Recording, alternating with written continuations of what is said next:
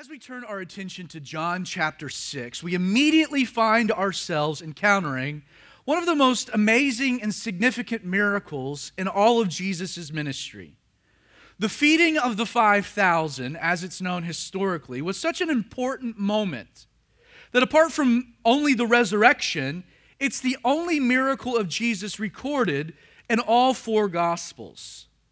Aside from the first 14 verses of John 6, you'll also find this event recorded in Matthew 14, Mark 6, and Luke chapter 9. Since we know that John, as we've discussed numerous occasions, John writing years after the other three gospel writers, and that John in many ways was providing a record with the understanding that most of the audience had already read the other three accounts, I think it's wise for us to approach John's narrative, John's account of the feeding of the 5,000, including, as we go through it, the additional details that are provided by Matthew, Mark, and Luke. In many ways, kind of harmonizing the four narratives, I believe will aid us in our understanding of A, what's actually happening, and secondly, why it's so important. The approach, as we get to John 6, is that we're going to read through John's account, and as we're doing this, I'm going to provide the additional details given to us in the other three Gospels. So we're going to kind of harmonize the story. Using John 6 as our base, beginning with verse 1,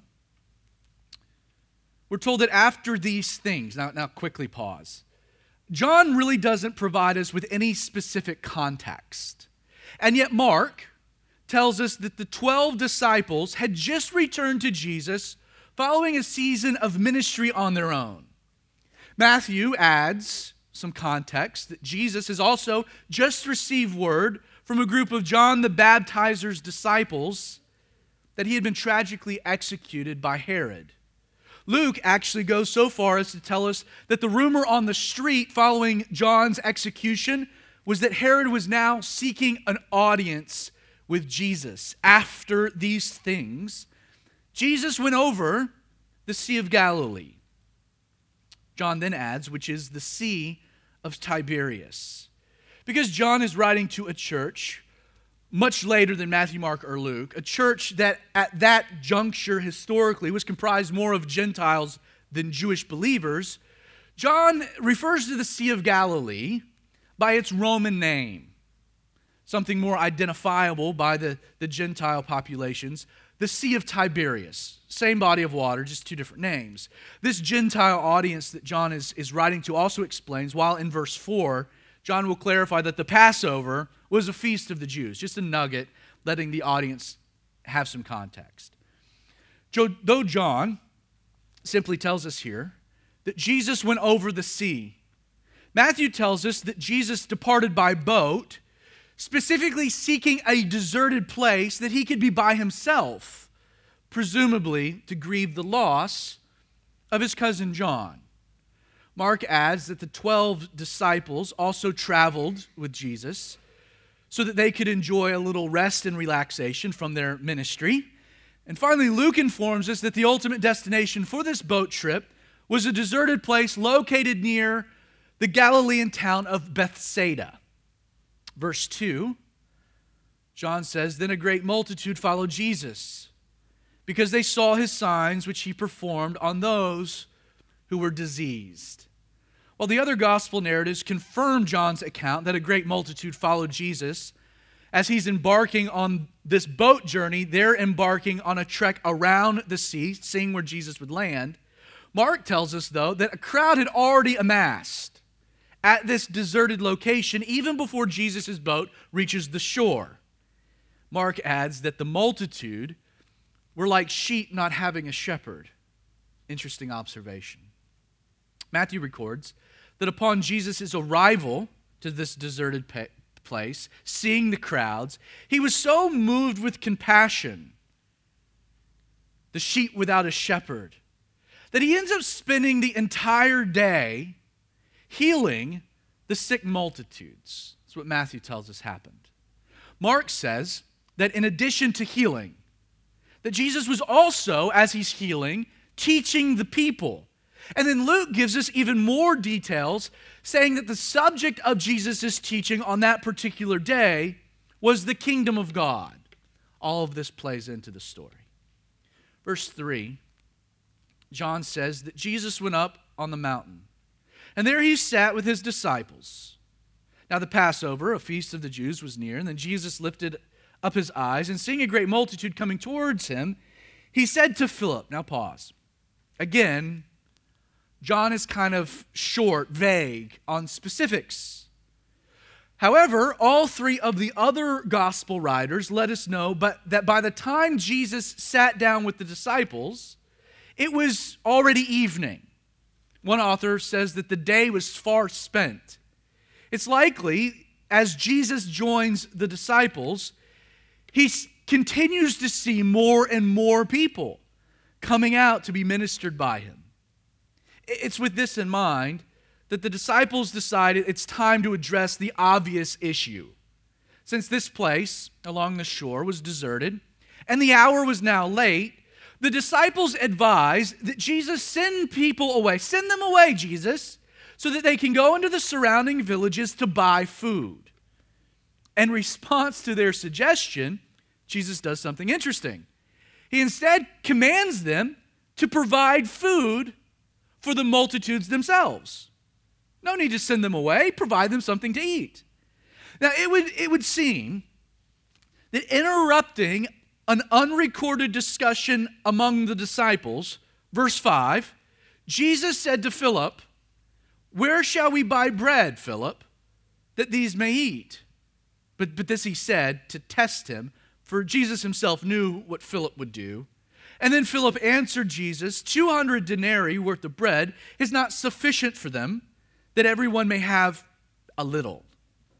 According to Luke, because Philip was from the town of Bethsaida, this location, it's likely that he ends up speaking on behalf of the other disciples.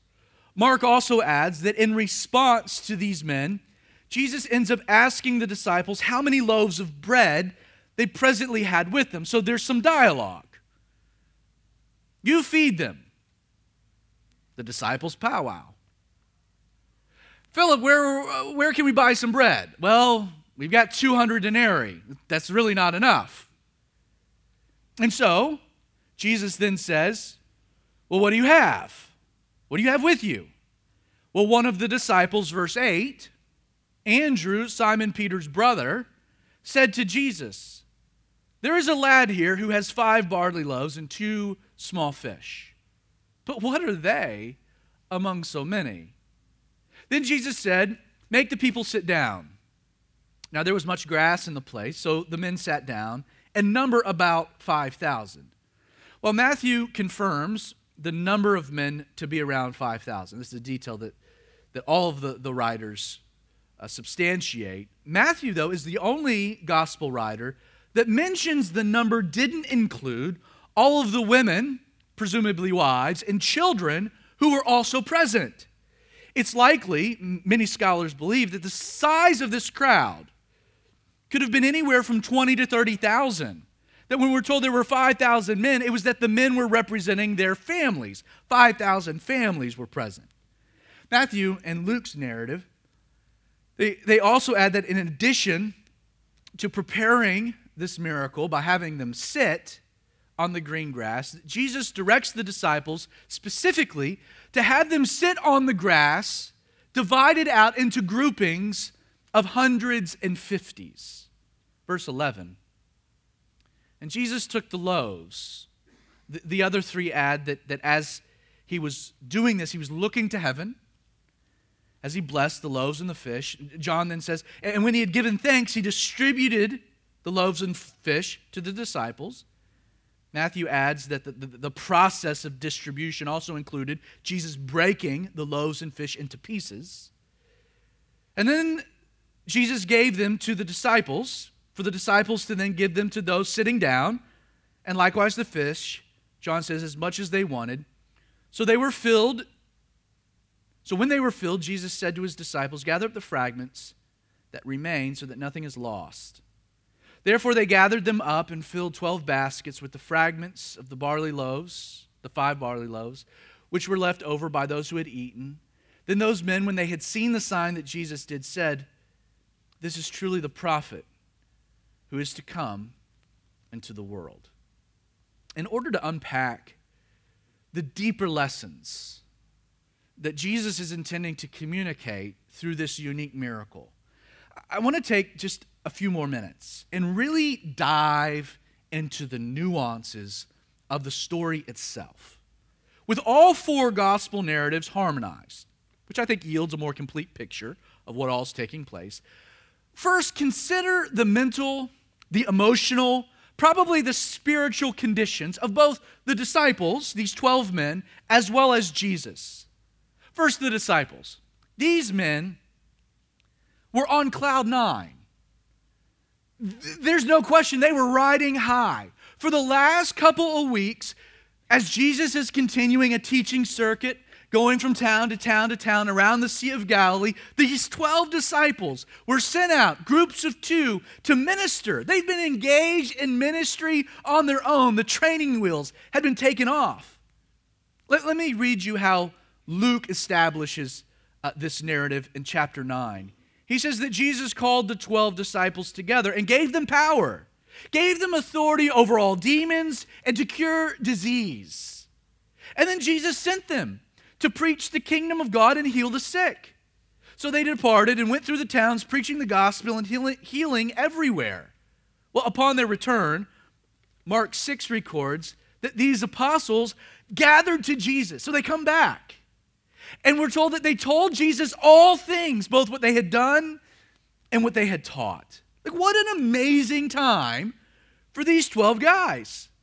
For the first time since making the decision to forsake all and follow Jesus, these men had seen the power of God manifest not just through Jesus, but now through themselves. Like, they had witnessed God's miraculous power through their own hands, through their feet, through their mouthpieces, through their lives. They were in the center of the action.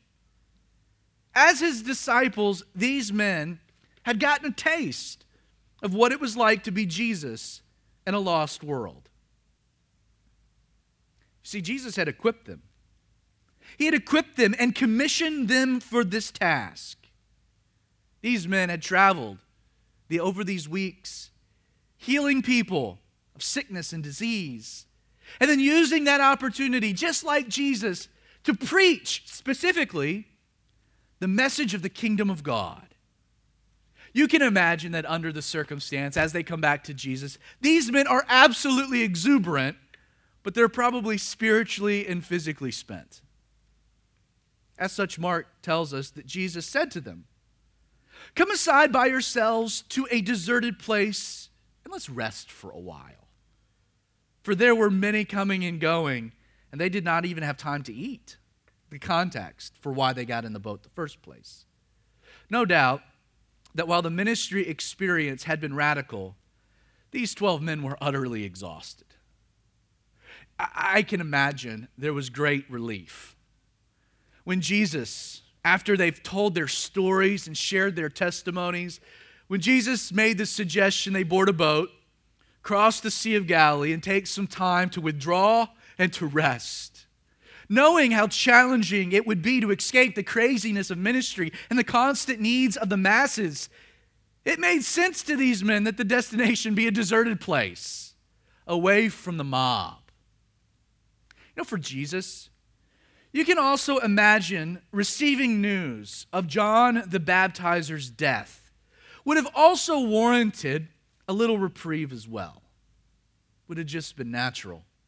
Jesus loved John, no question. Aside from the fact that their ministries were uniquely intertwined, don't forget, Jesus and John, they were cousins. They were family. That's sure.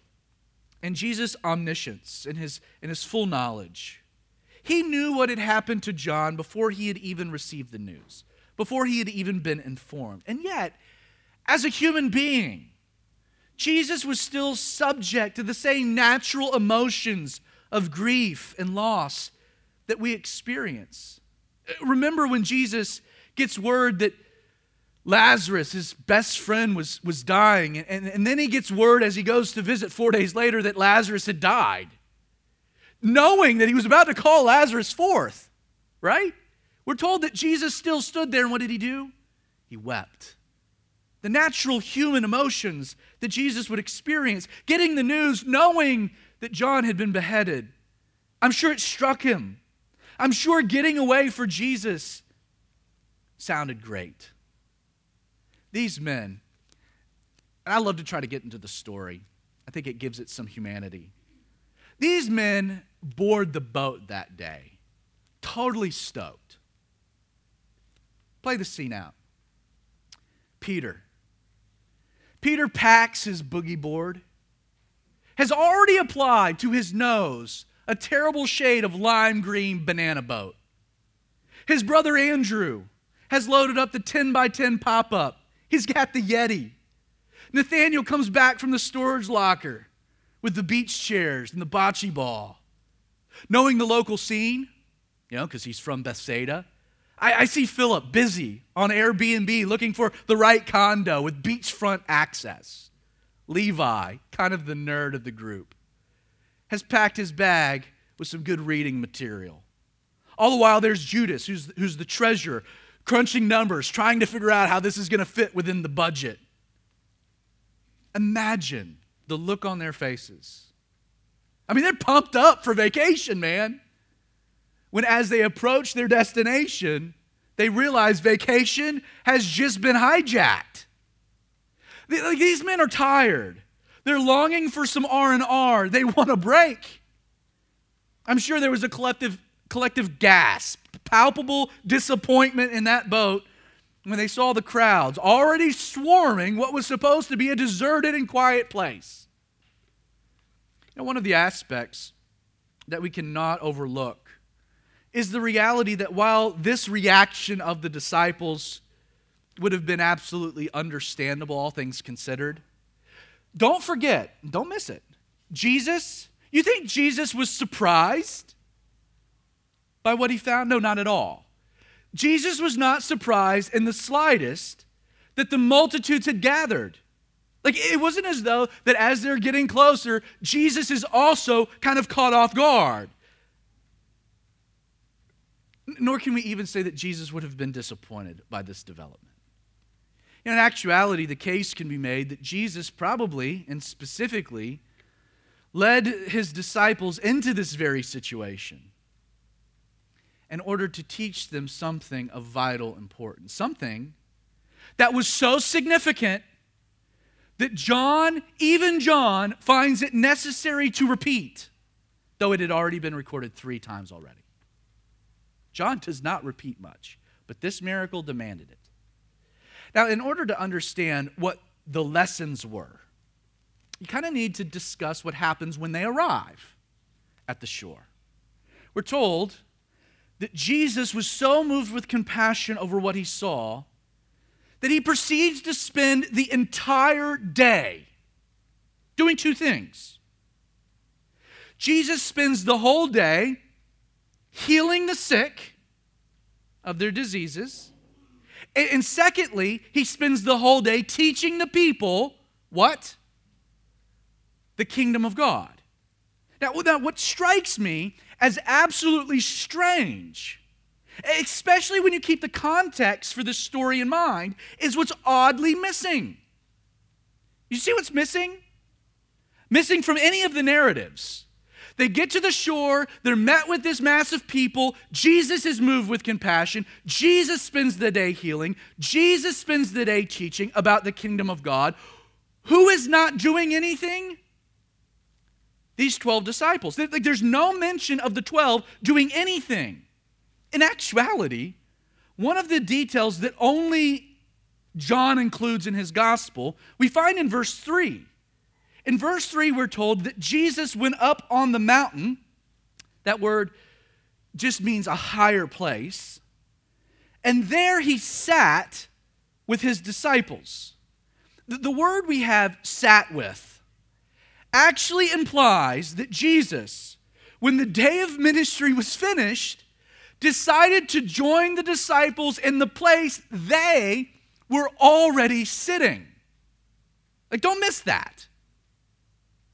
Again, taking into account all 4 gospel narratives, what can we conclude happened that day? Well, upon arriving at this deserted place, Jesus spends the entire day ministering while his 12 disciples do what? Separate themselves, hike a hill, sit down, and do nothing. Their beach vacation had been wrecked, and these 12 men are throwing a pity party while Jesus is ministering. Aside from the terrible optics of that, right? What makes this development even more bizarre is that this entire scene directly dovetails off of what? A season of ministry in which these disciples had been empowered and commissioned by Jesus to do what? What two things?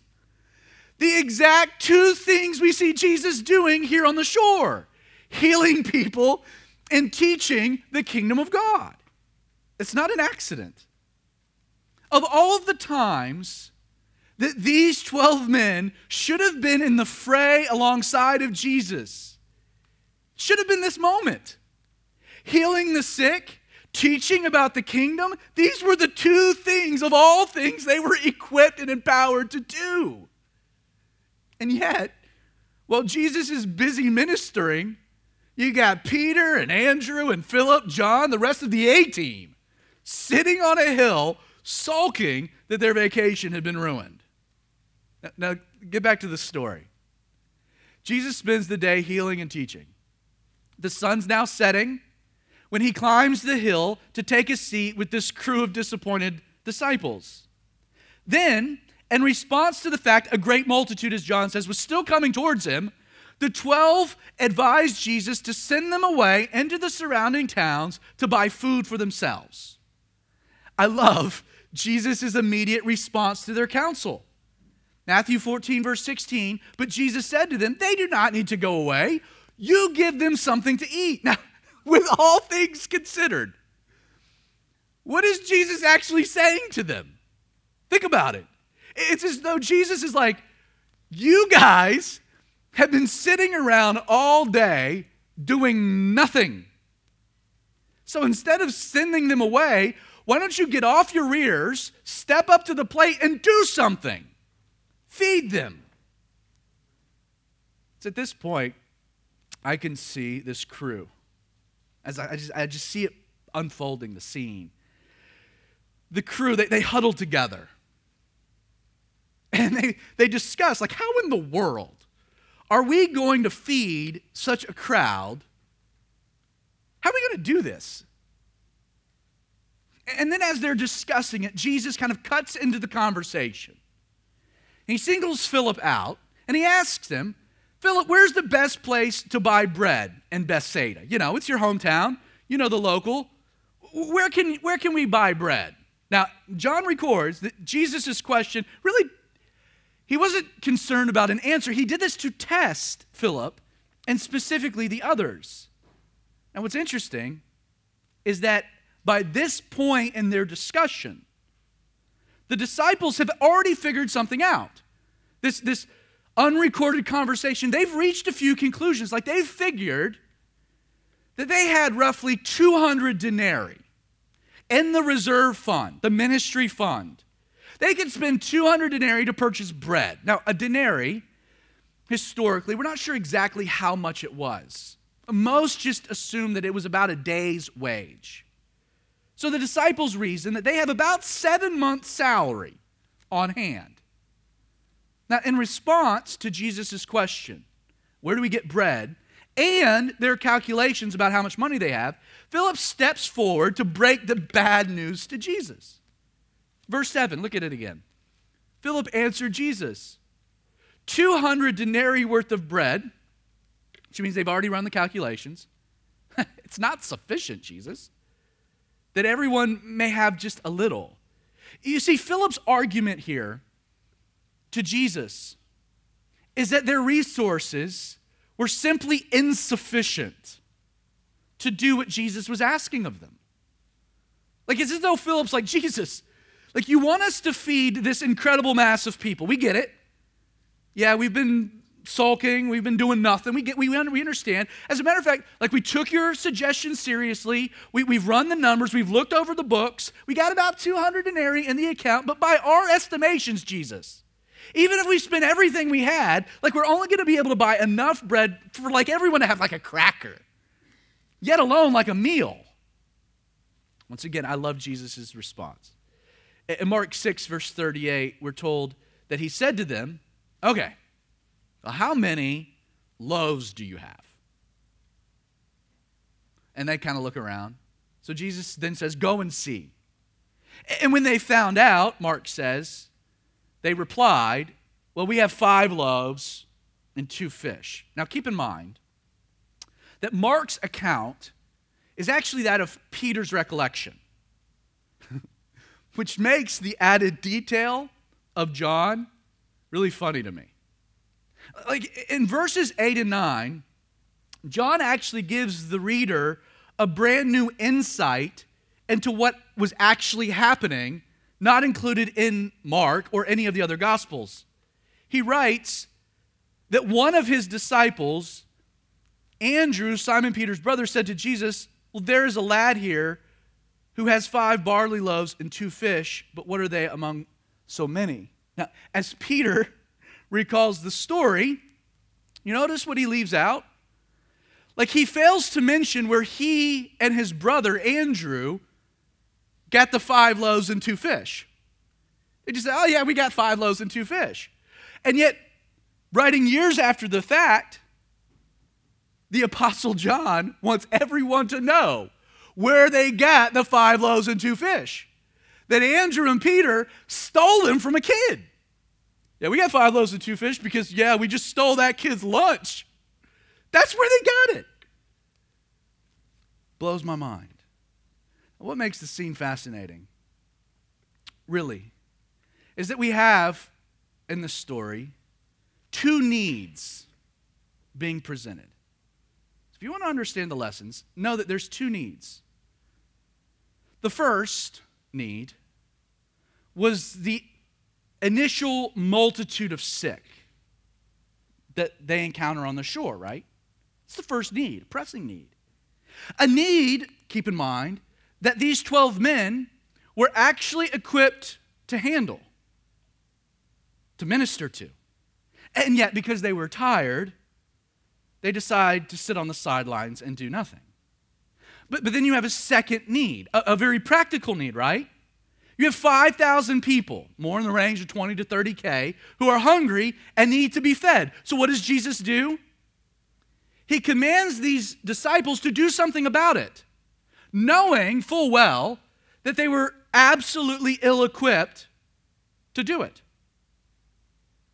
They had no ability to feed these people. Their resources were not sufficient. And the truth is that these men couldn't muster a thing. They were unable. You have one need they were equipped to handle. You have another need they weren't equipped to handle. Unable. Jesus asked them what they had. But the reality is they hadn't even packed food for themselves, and they got to take 5 loaves and 2 fish. And that word fish, it's more of sardines. And barley loaves was a poor man's bread. They take this from a kid. Like, it was an embarrassment, their response here. Like, they had to admit to Jesus, hey, well, what do you have? We really don't have anything. And yet, look at what Jesus does. In response to Andrew's statement, but what are they among so many? Matthew records that Jesus commands the disciples to bring the loaves and fish to him. Then we're told he took them, looking up to heaven, he blessed them, or as John writes, he gave thanks, said grace. And then Jesus breaks the loaves and the fish, distributes them to the disciples, who then distribute them to the multitudes. And in the end, not only did everyone have as much as they wanted, but we're told there were 12 baskets left over for the disciples. Every gospel writer includes that detail. It would appear from the construct of the narrative that the miracle of multiplying the bread and fish took place not as the disciples were distributing them, but took place as Jesus was breaking them into pieces. That's the context. Like, in a profound sense, the miracle of feeding the 5,000 occurred literally in the hands of the Creator. Now, again, that's not that crazy. if you already believe that Jesus created all things out of nothing? Like, think about it. If Jesus has the power to speak something into existence from nothing, it's really not crazy to believe that he can multiply what already exists. Now that we're clear what actually took place in this story, and I hope you have the macro picture and the nuance, that you get it. With the time that we have remaining, I want to now dig into the larger lessons that Jesus is communicating to these disciples. And I think if you're a note taker, there are 6 lessons. Now don't freak out. It's not going to take us long to get through them. But once again, of all of the miracles recorded in the Gospels, here's the context. The overarching lessons behind this miracle, the feeding of the 5,000, were of such importance to the gospel authors, and by extension, the Holy Spirit, that they wanted this story repeated 4 times so we wouldn't miss the lessons. If there had been 6 gospel writers, all 6 of them would have included this story because of its significance. Lesson number 1.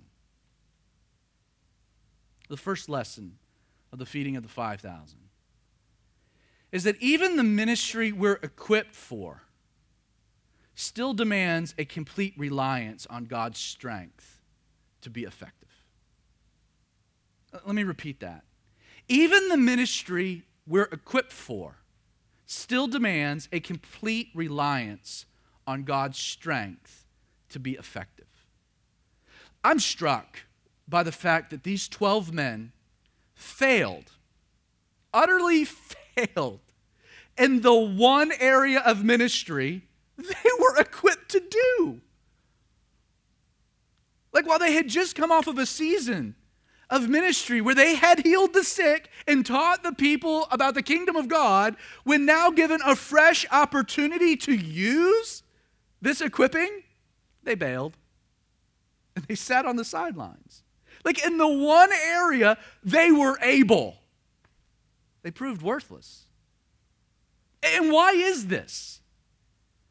It seems, though equipped for this type of service, there was one aspect of the ministry these 12 men did not understand. And that is the fact that God's equipping, powered by human strength, will always prove ineffective. Like, why were these 12 men on the ministry sidelines as opposed to being in the fray, serving alongside of Jesus? Even though they were able and gifted for the task, why were they sitting up on this hill? Well, they were tired. They had just been doing a lot of ministry, man. They were tired, burned up, tapped out, ready for a vacation. Why? Well, I think the reason is that in the ministry, while equipped by God, they had been relying on their own strength, ability, and power instead of the Lord's. Like, this is the first lesson these men never forgot, nor should we. Friend, God's equipping for the ministry also demands his empowering if it's to be effective. Like, for example, you might be naturally gifted by God in a particular area of service. But if you only rely on that natural gifting and don't fully depend on the power of the Holy Spirit, not only will you fail to be effective, but in the end you'll grow weary, depleted, and ultimately quit. You might have the greatest singing pipes in the world, but if you only rely on that gifting instead of the Spirit, you're going to tap out. In their book, The Way of the Dragon or The Way of the Lamb, co-authors Jamin Goggin and Kyle Strobel unpack this idea. I just want to read what they write. Ministry is a call to embrace our weakness, not to actualize our abilities. It is in the areas of our lives where we are most able, the places we think we are strong, where we are most often called into weakness. It is in our strengths where we think we can avoid abiding in Christ, where we sow to the flesh rather than abide by the Spirit. It is in our strengths where we trust our own personal savvy rather than the calling of God.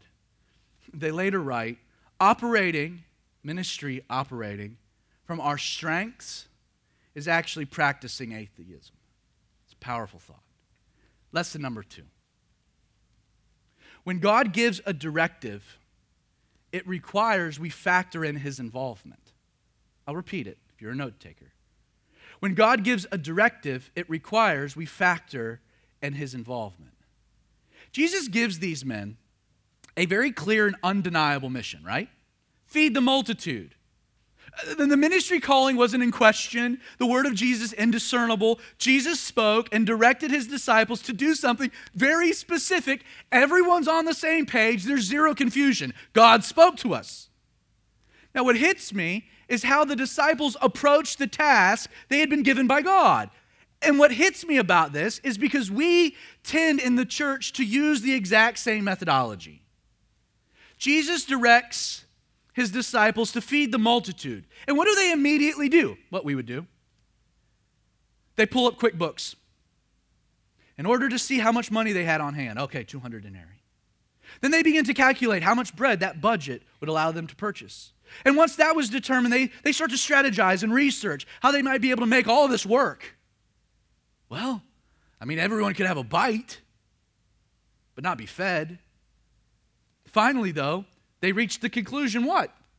Our research, our budget, our funds, well, they were woefully insufficient to do what Jesus has just told them to do.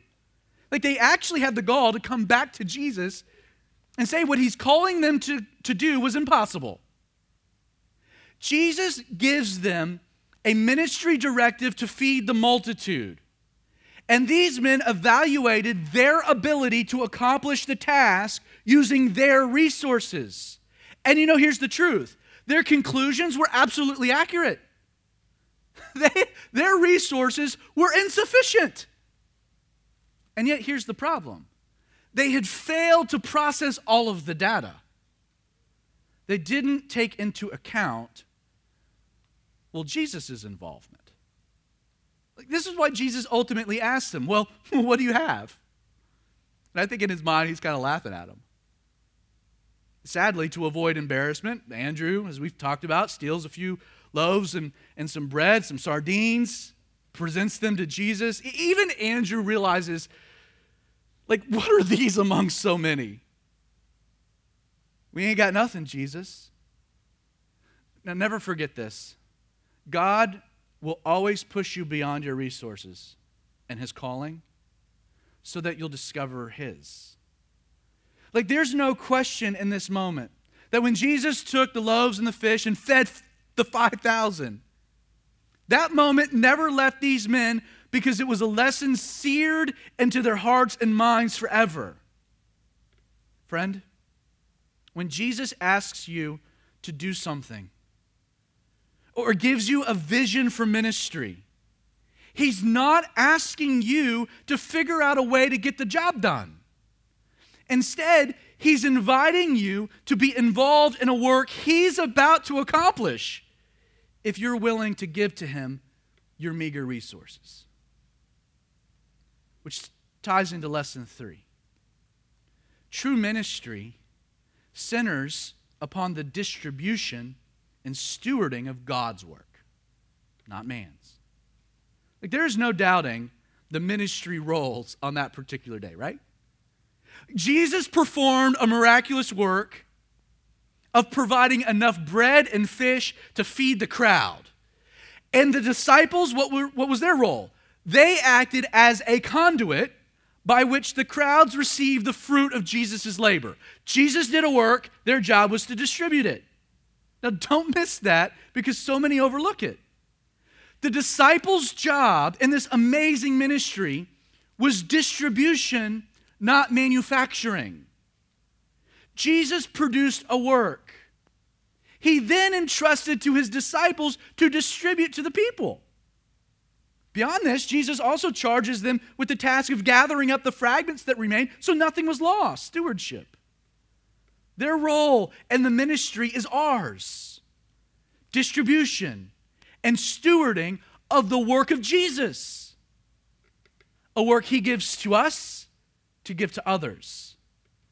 The implications of this, if I can just speak very candidly, kind of hit me hard as a pastor.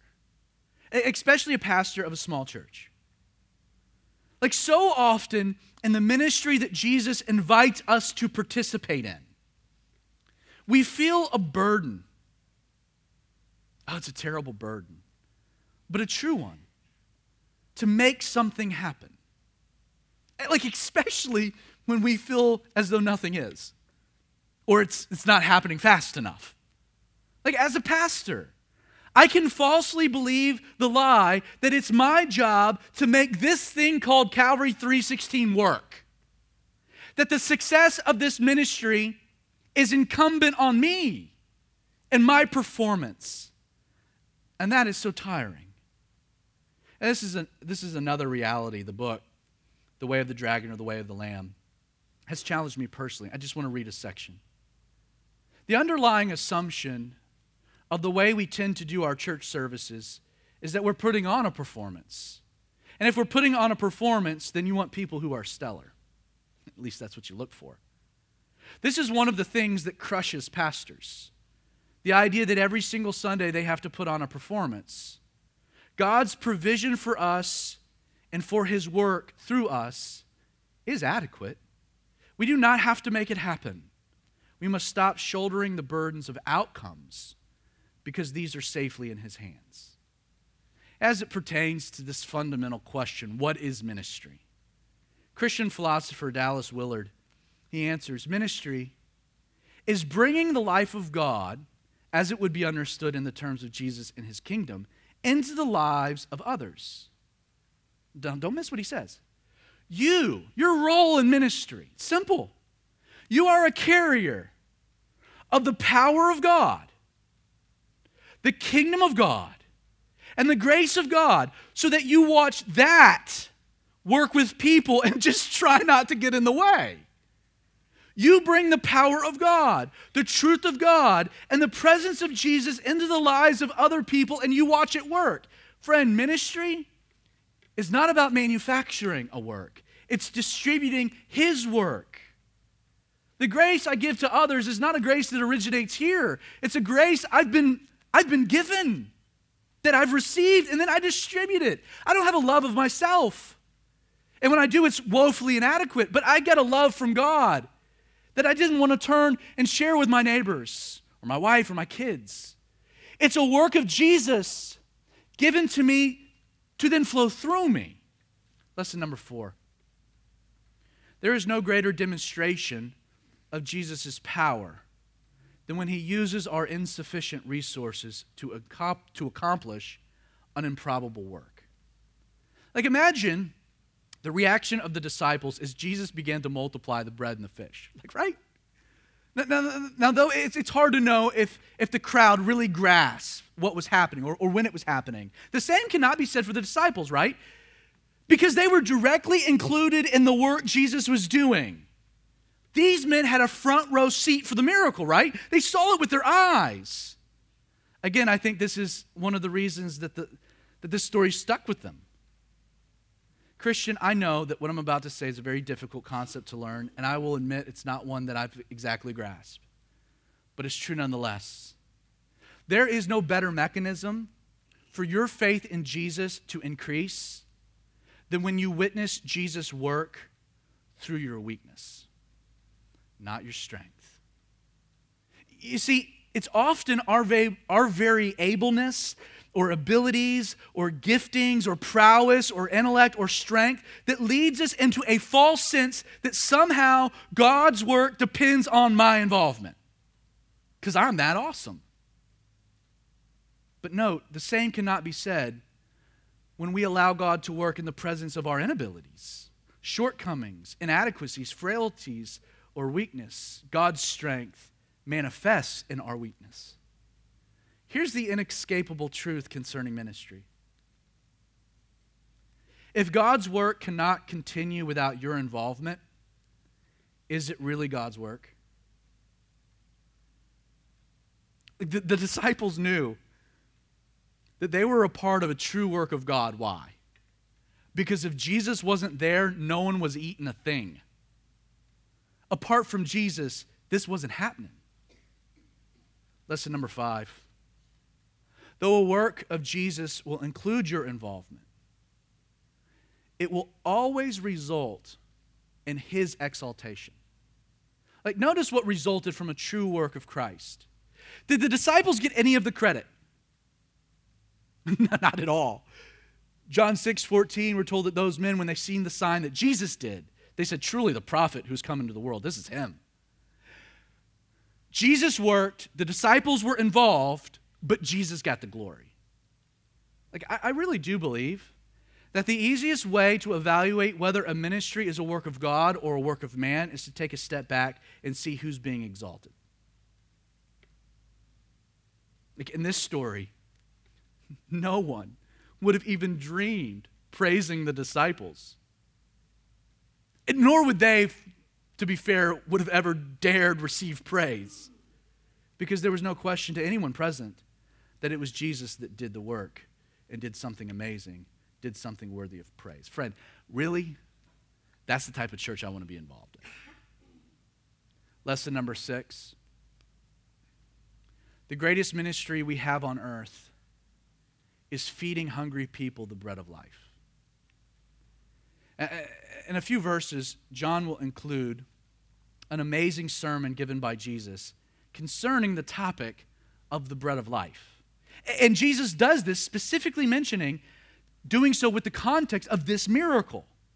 And in actuality, John is the only gospel author that does this, that includes this narrative, which is likely the primary reason he records the feeding of the 5,000 to then segue to a lesson about the bread of life. Now, for the sake of time, you'll have to come back for that. We'll get to it in the weeks to come. In closing, very quickly, it's just because I saw some of you writing these lessons down, I'll just repeat them. I think that they really should be pillars for our ministry, honestly. 1, even the ministry we're equipped for still demands a complete reliance on God's strength to be effective. 2, when God gives a directive, it requires we factor in his involvement. 3, true ministry centers upon a distribution and stewarding of God's work. 4, there is no greater demonstration of Jesus' power than when he uses our insufficient resources to accomplish an improbable work. 5, though a work of Jesus will include your involvement, it will always result in his exaltation. And then finally, the greatest ministry we have on this earth is feeding hungry men the bread of life. And so, Father, Lord, with all these things